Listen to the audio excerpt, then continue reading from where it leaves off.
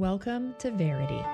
I'm your host, Felicia Masonheimer, an author, speaker, and Bible teacher. This podcast will help you embrace the history and depth of the Christian faith, ask questions, seek answers, and devote yourself to becoming a disciple of Jesus Christ. You don't have to settle for watered-down Christian teaching. And if you're ready to go deeper, God is just as ready to take you there. This is Verity, where every woman is a theologian. Okay, guys, Felicia Masonheimer here. We're going to be interviewing Amy Ford from Embrace Grace. Thank you for having me on. Yes, of course.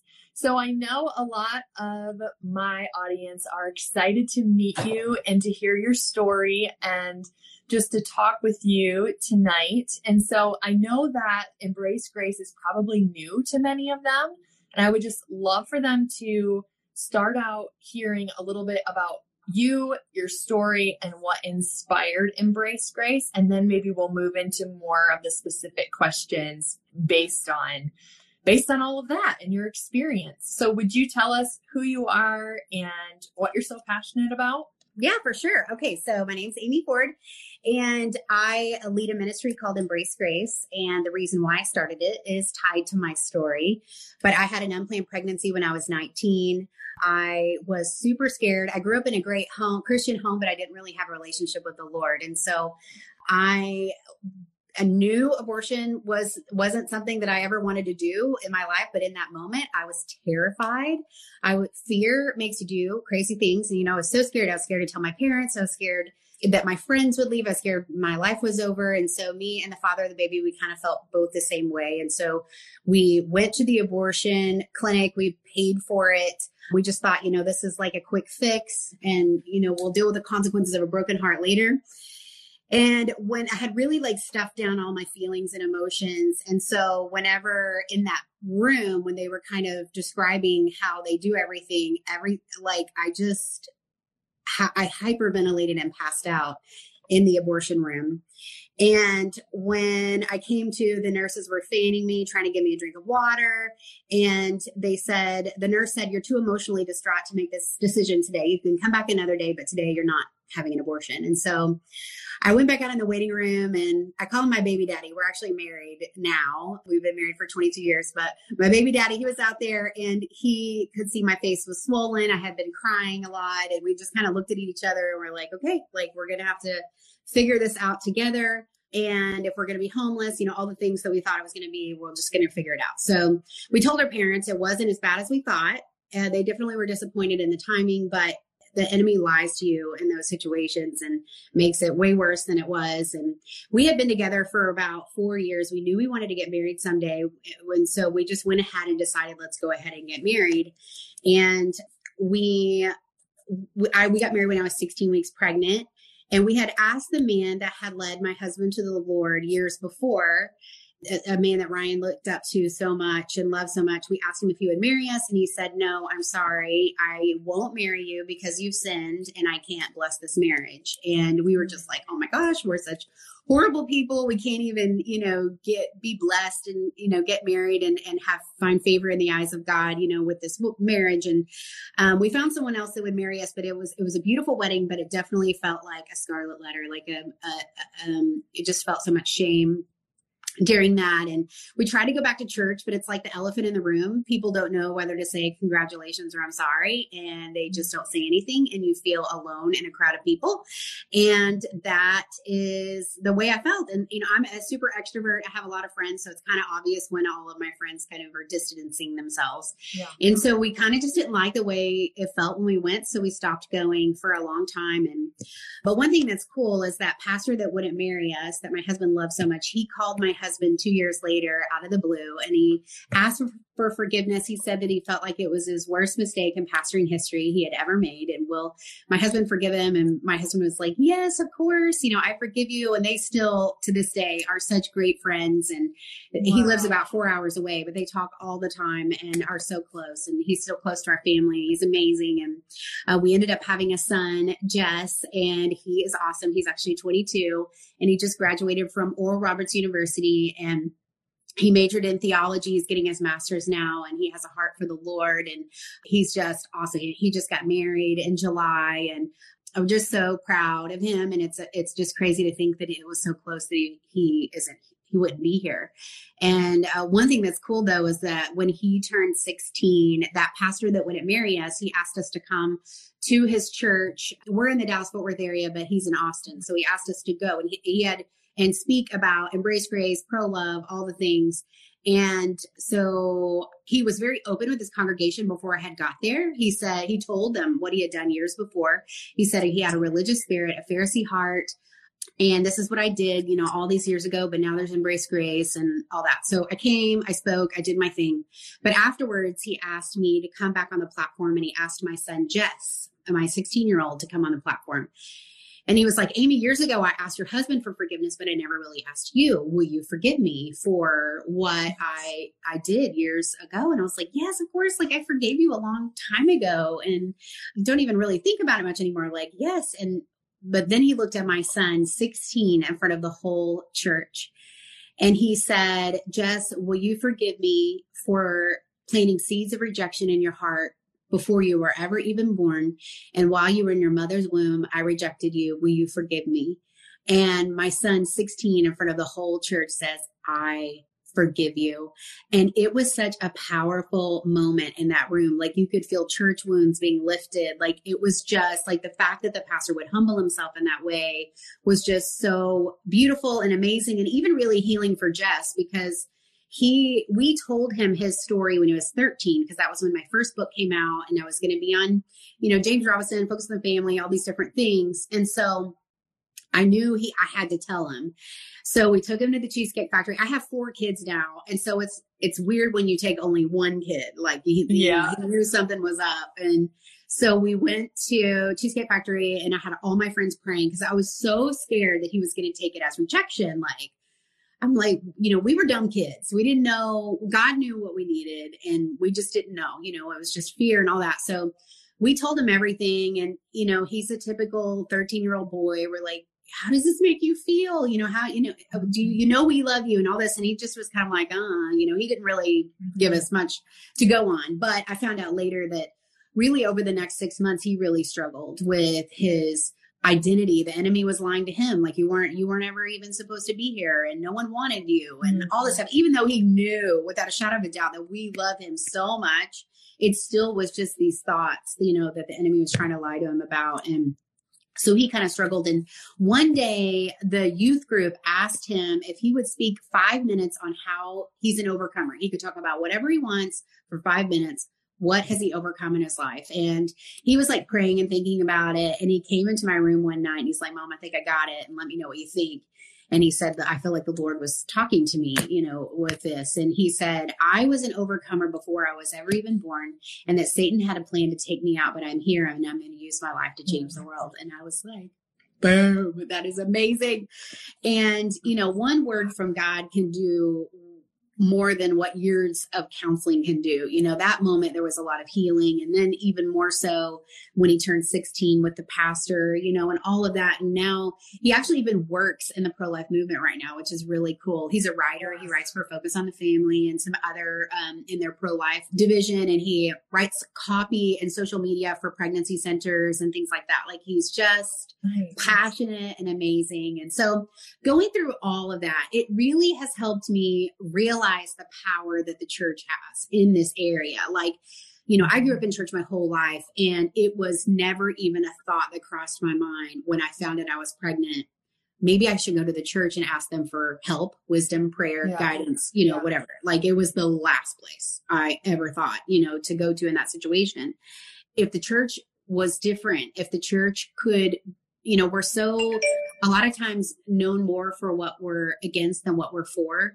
Mm-hmm. And we want to be known more for our love. And so, if I had just thought, that why would I need to go to abortion clinic when there's so many great resources out there? It would have looked a little different.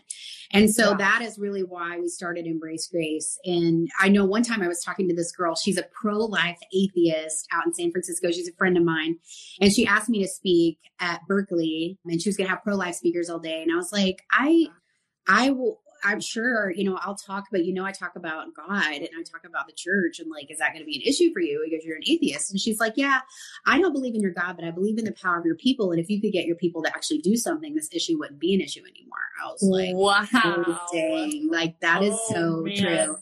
There's over 300,000 churches in America. Like if we all were doing something, we could make abortion unthinkable. And it's good to vote, for life and doing, but like if we can make abortion unthinkable, it would make an even bigger impact just because, if a girl finds out she's pregnant and she doesn't want to be, and she doesn't have access to an abortion, and then she goes to the church and the church is like, good luck, hope it works out for you. We don't have a place for you here. And there's, that we can't do that. We can't just send them on their way. Like we have to be able to help physically, practically, and emotionally and empower them to want to have their baby, whether they place for adoption or parent. Like, what does that look like to empower her in that and to make it unthinkable? Like, why would I need to? There's so many great resources out there that can help me. And I know I won't be alone and that the church will walk alongside me and help get me back on my feet. And so that is what Embrace Grace is. We have support groups in churches all over the nation for these girls. So sometimes it's word of mouth. Sometimes it is through pregnancy centers. They refer their clients to the churches for more support, but they get community. They get these small groups. They find community. They are discipled. They are loved on. They get baby showers, tons of free stuff. The church all comes together and buys her all kinds of stuff. And then they have a Princess Day at the end of the semester. And it's all about her identity and her value and her worth. Like if I could put it down into one thing, like identity seems to be the biggest issue with all of these moms of like just not knowing why they're here and how important and priceless they are and that they were created and their baby was created and all of that. So that's what we want to drill into their hearts and just really empower them. Like that's what I feel like feminism is. Feminism isn't, you're going to have to drop out of school and you to have this baby and you're going to have to, that's the anti-feminism. Feminism is you can have your baby in your dreams too. Yes, it might be hard. It might take a little longer, but you are strong. You are a woman. And with God, you can do all things, and he can help you along the way. And that is what true feminism is empowering women, not disempowering women. Wow. That is just amazing. Like I was starting to cry at one point and wanting to cheer at another point. It's just so powerful, Amy. Thank you so much for sharing your story. So you made me think of, as you were talking, you made me think of something when you talked about coming alongside them, making abortion unthinkable. I know that, especially right now in the political climate, a lot of what's being said is revolving around the abortion as a voting issue, like you said, like a political issue and who you're voting for, et cetera, engaging on the federal level, if you will. But a lot of us are in actual, real life communities with these young women. And so I guess my question is then, how does this pro-life movement extend beyond just the decision to have the baby? Because I know this is something that I'm hearing from a lot of more progressive sides, is that the evangelical community is pretty much just about having the baby and like nothing else. That's all we hear about. So how does being pro-life extend beyond that? Well, I don't blame them for saying that because I actually had no idea that there was a pro-life movement. Like I grew up in church my entire life and had no idea that there was a pro-life movement. If someone said those words, pro-life movement, I would think, okay, that's probably picketers, outside abortion clinics, because that's all the media likes to show, and so that's what I would naturally think. And I remember, and even when we started Embrace Grace, we never thought we're starting a pro-life organization because I just didn't even know that was a thing. Like I thought I want to start an organization that helps women with unplanned pregnancies.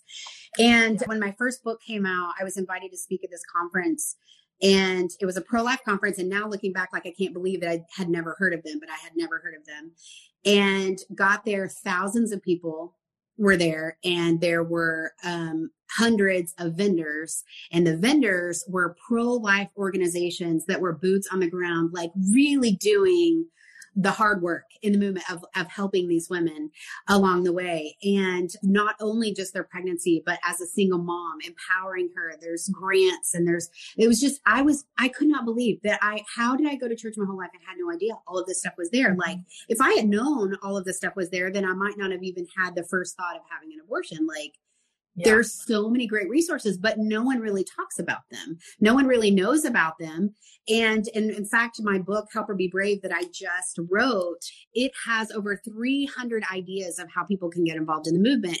And when I say movement, it isn't just pregnancy. It is single moms. And but we have also a Help Her Be Brave podcast show, and we just filmed 13 episodes in the last 2 days. So I literally just finished right before I did.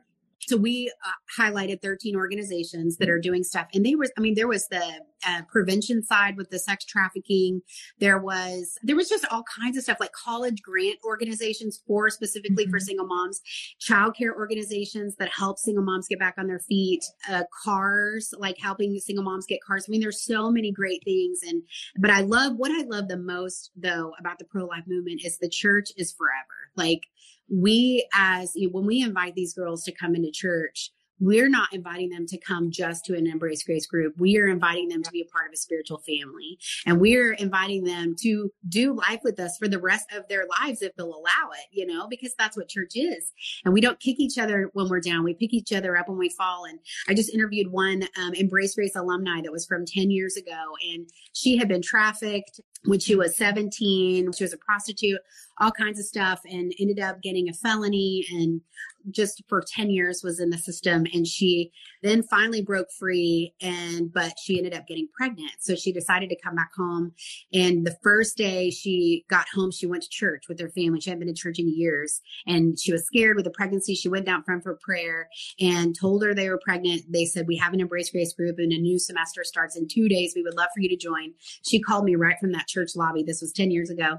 And I remember her, she was so amazing. And so she got through Embrace Grace. She got all her baby stuff that she needed. I mean, she had so much debt. She didn't even have a GED or a GED at that point, because she dropped out when she left when she was 17. Yeah. But all this to say is she got in Embrace Grace, but then started getting involved in a single parent family and doing life with our church. And it was amazing to see the reflection of the whole process, because she's like, all my baby stuff were covered. Baby items were covered in Embrace Grace. Then I went on to single parent families, and they gave me a car. She said it was a Volkswagen Passat with 200,000 miles on it. And it was all I had. And it was where I could get to school. They helped me get my GED. And then they gave me a grant where they were giving her $1,500 a month to go towards her bills so she could go to school plus her tuition.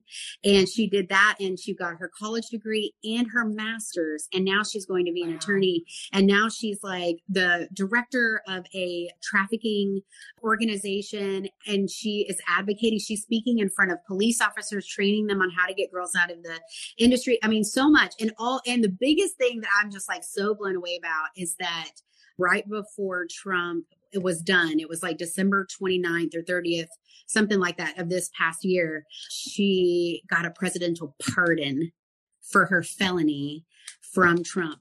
And so he lifted it because he saw all of the great things that was happening. And now I just went to her presidential pardon party, and it was so fun. And she had girls that were trafficking victims that she had helped get back on their feet, and sat in court cases with them. And they were just everybody got a chance to talk about how she has changed our lives. And I just started thinking about, I wonder if the guy that donated the 200,000 mile car, I wonder if he knows that he changed the world. Just like it took a village. She talked about it. She had a pro bono attorney that helped her, and the prosecutor that actually arrested her and took her to and charged her with felony. He was at the party, and he spoke about how her life had changed. I'm just so amazed, all of these people that rallied around her. It wasn't one person that made an impact on her life. It was everyone, the body of Christ, which is so beautiful, that helped her to get where she is today. And that's what the kingdom is supposed to look like. That is what church is. And that is how we can help make abortion unthinkable, is just all of us using the strengths, gifts that each of us have in our heart, whatever resources in our hand. Maybe it's a 200,000 mile car. Maybe maybe you are an attorney. Maybe you're a counselor. She talked about at church, she did Amending the Soul. And that is like a super inner healing, like powerful program that's like goes to the root of stuff. And she's like, I got so much healing in that church that helped me and with where I am today. It's just awesome if we're all doing it right, and really like doing what we have in our hand, what we have in our heart, the strengths and gifts that God put inside of us to do the good work that he's called us to do. We can make abortion unthinkable together. And I always say pro-life is a stance, but pro-love is an action. And it's the action, it's God's kindness that leads us, what changes hearts. That is what changes lives and changes minds. And so I think we really do have a shot at reducing the abortion rate immensely just by the church welcoming and opening our arms to these girls and welcoming them in and saying, we'll walk with you. And no mom has to ever walk alone. Oh, that is so powerful. So, so beautiful. So I have a question related to that. As we are walking with these young women, you were talking about how much shame you felt coming back into the church as a young woman who was pregnant out of wedlock. People knew it. I have quite a few young women in my community, some who have walked this road or may be walking this road right now. So when you talk about shame culture and how it affects unmarried mothers, women who've had abortions, how does the church change that? How do we change this shame culture when, like, clearly the church has a sexual ethic, right? But one of the problems, we see here is it's almost as if, the only time that we suddenly, douse people with conviction on this is when there's evidence of a baby being born and not before. So how can we change that? How can we do that in a healthy way instead of a shameful way? Yeah, well, it's hard because I don't know. One time this lady came up to me and she's like, I'm struggling with the fact that y'all give them baby showers. Like maybe they deserve gently used stuff and all of that. And I was like, have you read The Prodigal Son? Like if you think about, they're two, the boy the son that went off and spent all his dad's money, he was with prostitutes and all of that. And he decided to come back home. But my favorite part of the passage is it says, and while he was a long way off, the father ran to him and he had his servants put a robe on his back and a ring on his finger. And he said, son, I'm so glad you were lost and now you're found and you're home. And a lot of these girls are still a long way off. But they're coming to church, like they've turned toward their heavenly Father. They're listening and opening their hearts to him. And we can be like the brother that's like, well, that's not fair. Like she doesn't deserve all this stuff and this shower, and all that. Or, and if the father told the other brother, he's like, son, everything that I have is yours. You have everything that you need in me. So come and let's celebrate that your brother was lost and now he's found. And, it doesn't, who knows if he ever did. And so are we the brother? Or are we part of throwing the party?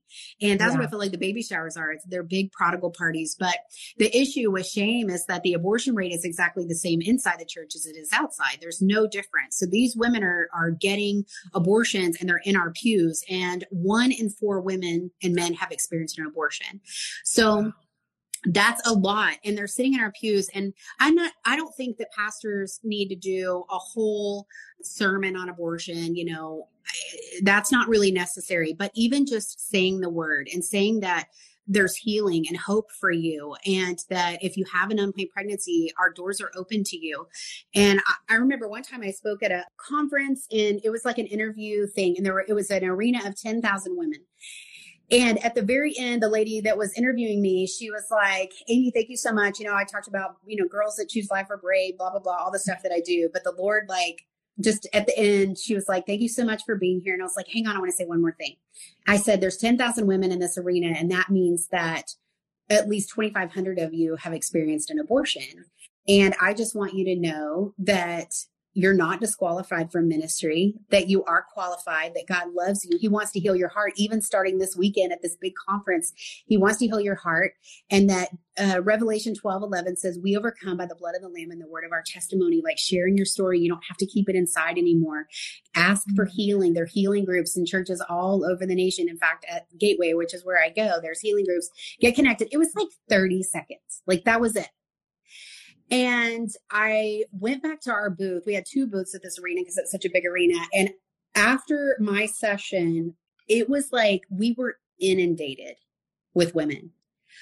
Mascara, Wow. you know, and some of them would talk, some of them wouldn't, but there was one specific one that I was wrecked. It was her and her two sisters, and they were all wearing matching t-shirts, and they were like doing a fun, like girls, you know, conference weekend. And the girl in the middle, the sister in the middle, they were like holding her up. Like they could barely, like they were just kind of carrying her almost to me. And they were like, she was bawling, and they said she was very touched by what you said. And she really asked to come talk to you. And so I kind of gave her a moment to like collect her emotions. And I will never forget. She looked at me in the eyes and tears down her face. And she said, "You mean to tell me that God can use me?"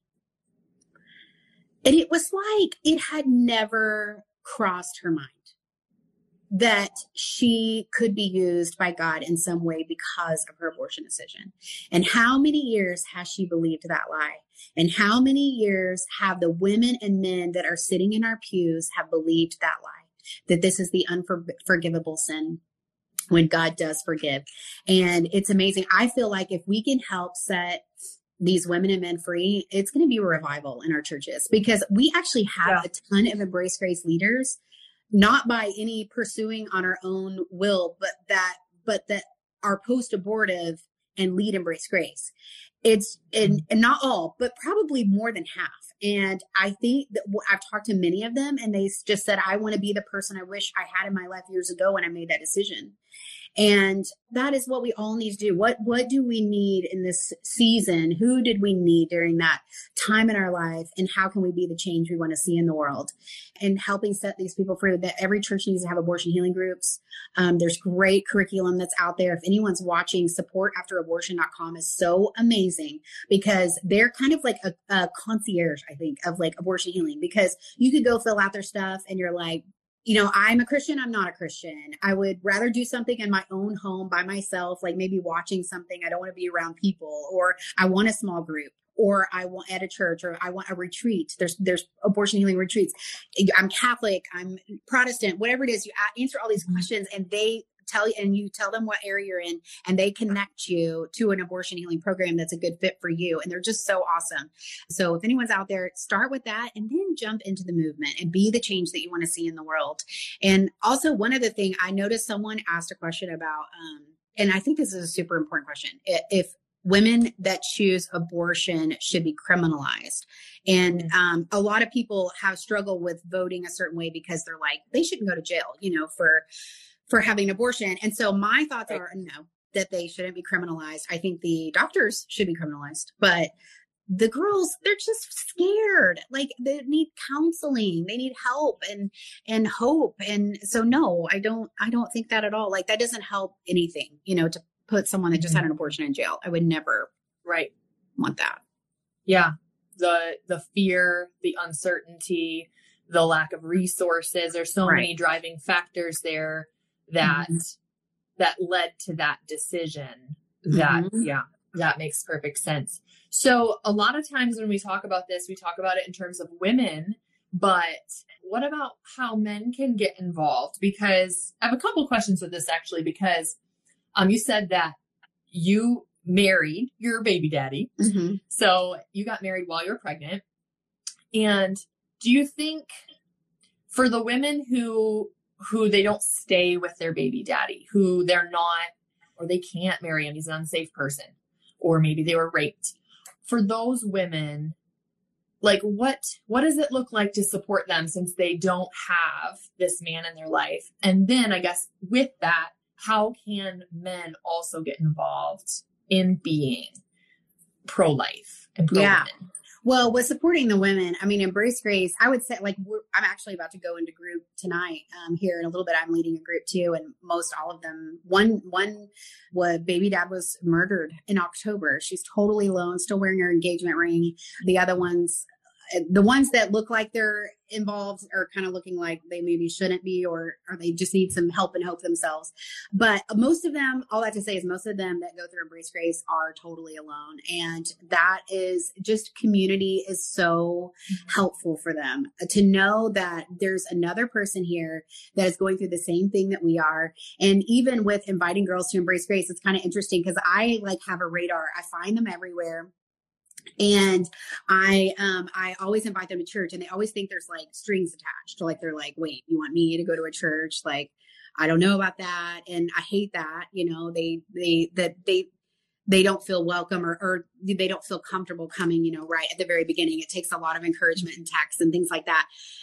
But we're very strategic because at the first class, when we do finally get them to come, all the leaders share our stories, and we're very vulnerable with, our stories. And so we talk about it and tell everything. And it's funny because after class, I'll hear him say, well, that lady's story was way worse than my story. Like if God did that for her, then maybe God will do that for me too. And if she can like talk about that kind of stuff in church, like maybe I can talk about my stuff that I'm struggling with as well. And it's like their walls immediately start coming down, and they'll say stuff like, I thought you were going to tell me I was a bad person and that I was going to go to hell and that my life was over and all this stuff. Like that's what they think church is. That is horrible. Like they think it's about behavior modification when it's really about a heart transformation.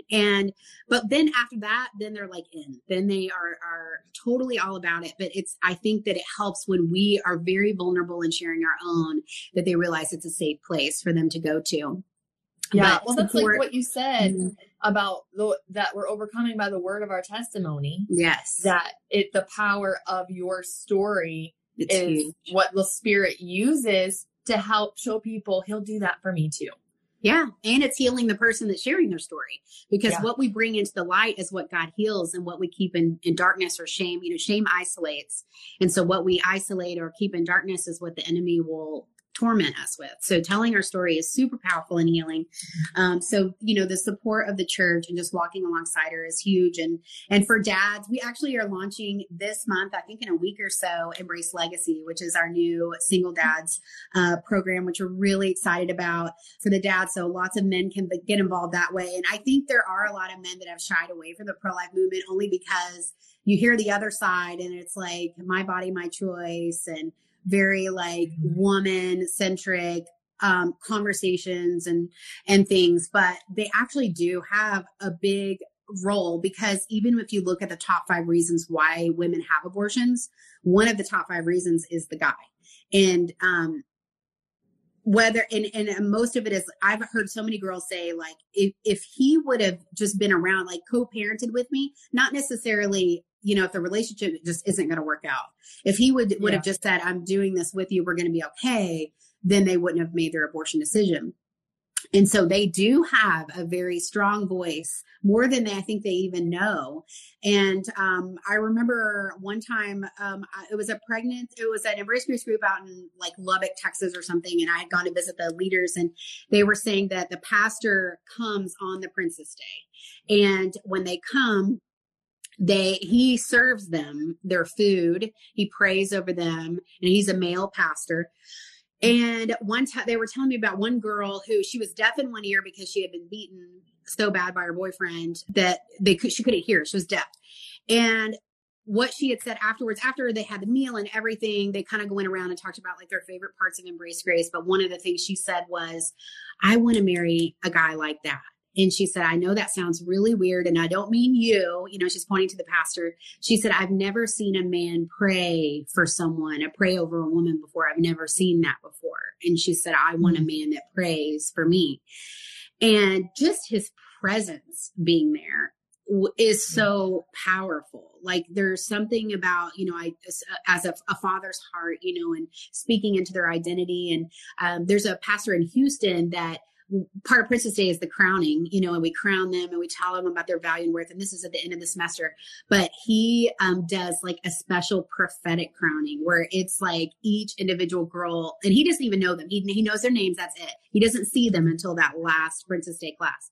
Mm-hmm. And he does like a prophetic prayer and blessing over each one. And like he did it live at our gala last year, and an Embrace Grace mom came.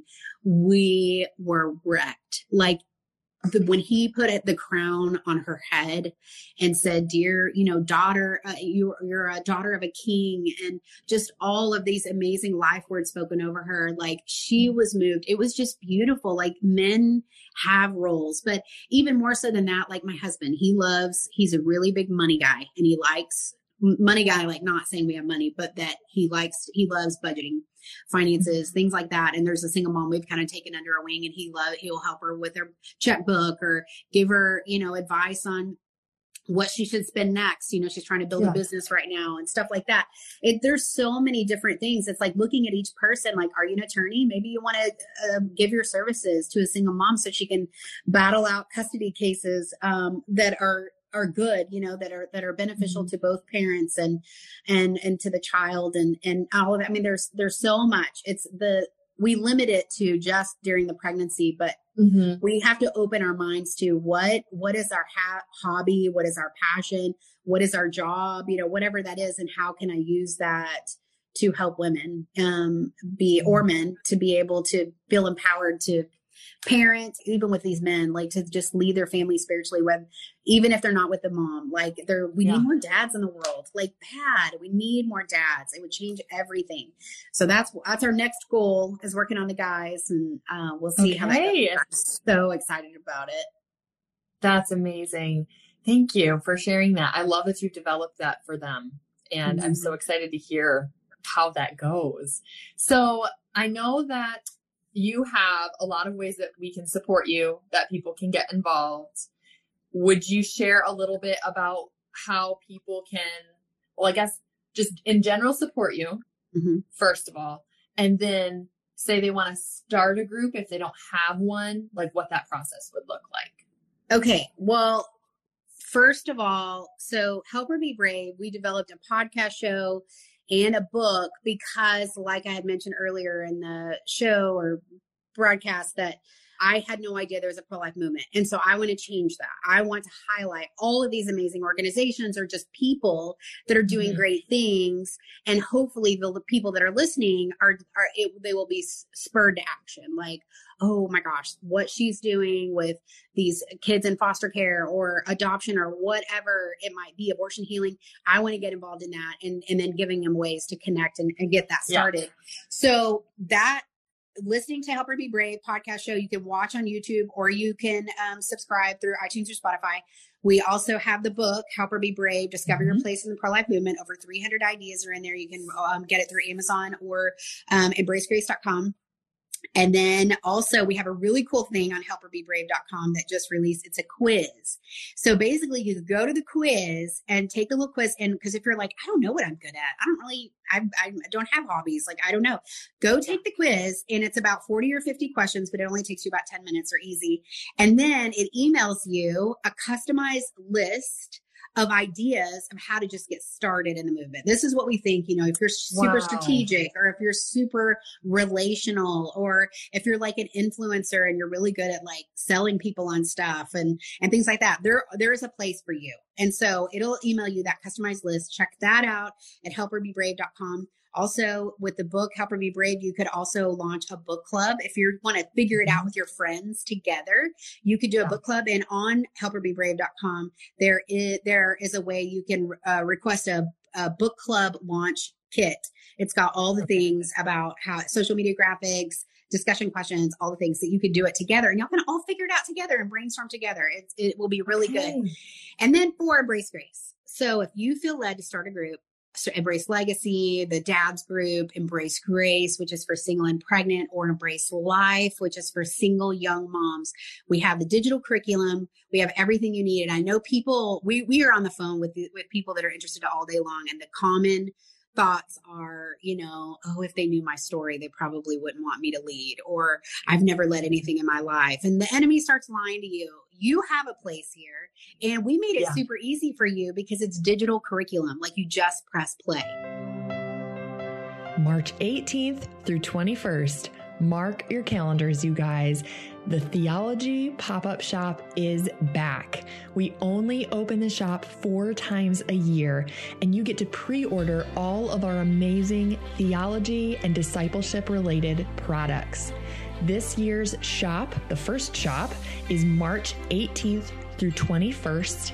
You'll jump on the website, FeliciaMasonheimer.com, when we release all these products, and place your order. About 4 weeks later, once we get them all in, we will ship them out to you. So it's a little bit different than your standard shop. It's not like Amazon, but it allows us to not hold stock in a warehouse. We're so stoked for what we have coming this time. T-shirts, zip-ups, hoodies, maybe even a little onesie in our Raising Tiny Disciples line, plus a new ebook on Easter, the history of the holiday, and how to celebrate it, and so much more. I hope you'll join us March 18th through 21st. Watch your email. If you are in my newsletter community, you'll be the first to get notified when we open the shop. Otherwise, you can watch Instagram and Facebook and hop on the website during those dates to place your order. We're so excited to get these products in your hands. Thank you for joining us for today's episode of Verity. You can connect with fellow listeners by following me on Instagram at Felicia Masonheimer or on our Facebook page by the same name. Also visit FeliciaMasonheimer.com for links to each episode and the show notes.